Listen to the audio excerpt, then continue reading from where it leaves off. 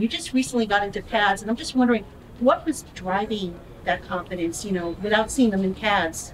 Yeah, I think we made progress over the course of last year. We had a lot of young guys playing for us. We just simply were inexperienced. And I think over the course of the year, you saw them grow and develop. And again, it's the same thing we talked about with Daniel. If you approach it the right way, you get your mind right and your spirit right, to come out and practice and get better every day, you're going to improve. So we try to put those guys in those situations, and they're responding well. We have a long way to go, every guy individually and certainly as a unit, but they're going about it the right way. Hey, Jason. How are you? Good. How you doing? Good. Good to see you.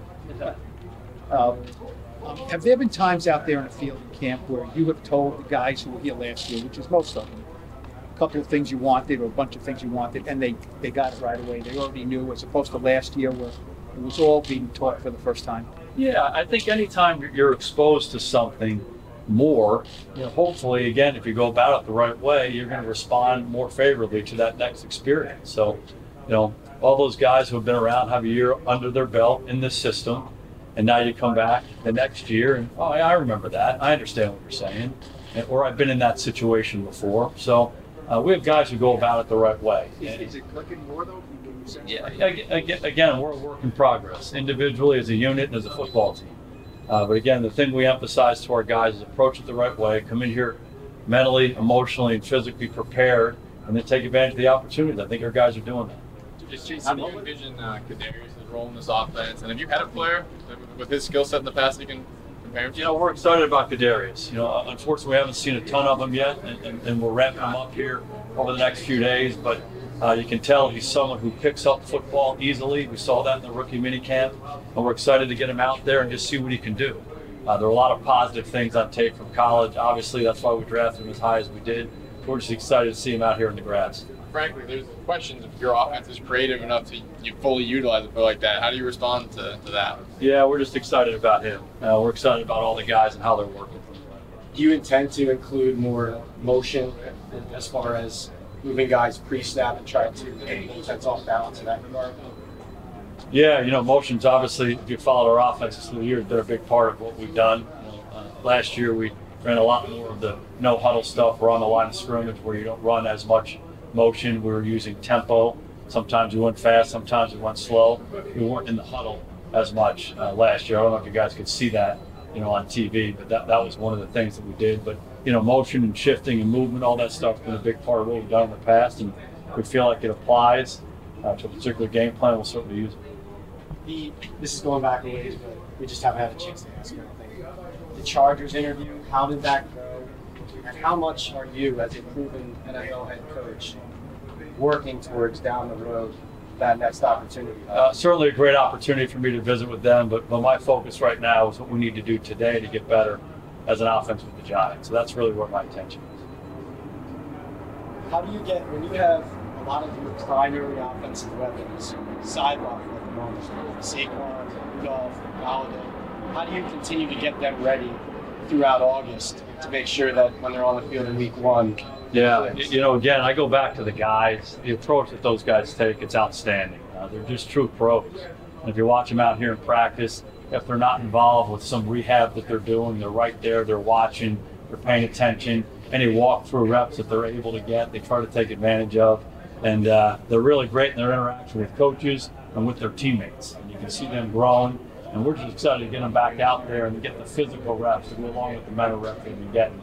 The approach has been outstanding. Is there anything that necessarily should hold Daniel Jones back from taking that next step?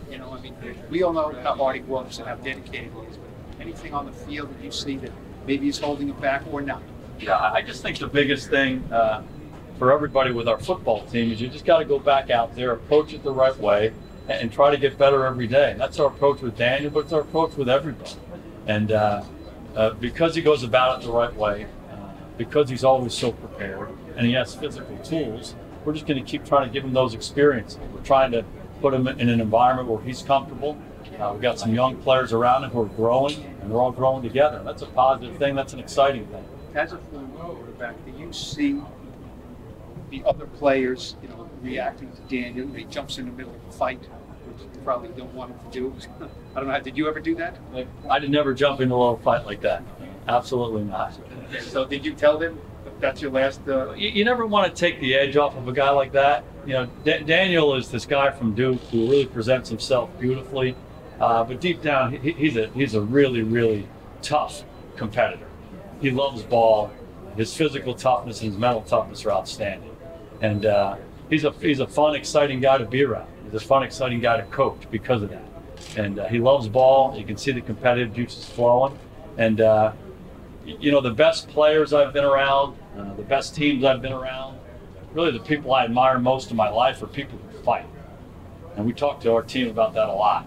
And the way we talk about the word fight is fight to be your best in everything you do. Fight to live up to the highest standards. Fight to get the job done and fight for each other. And we think that's important. And so we try to instill that in our team.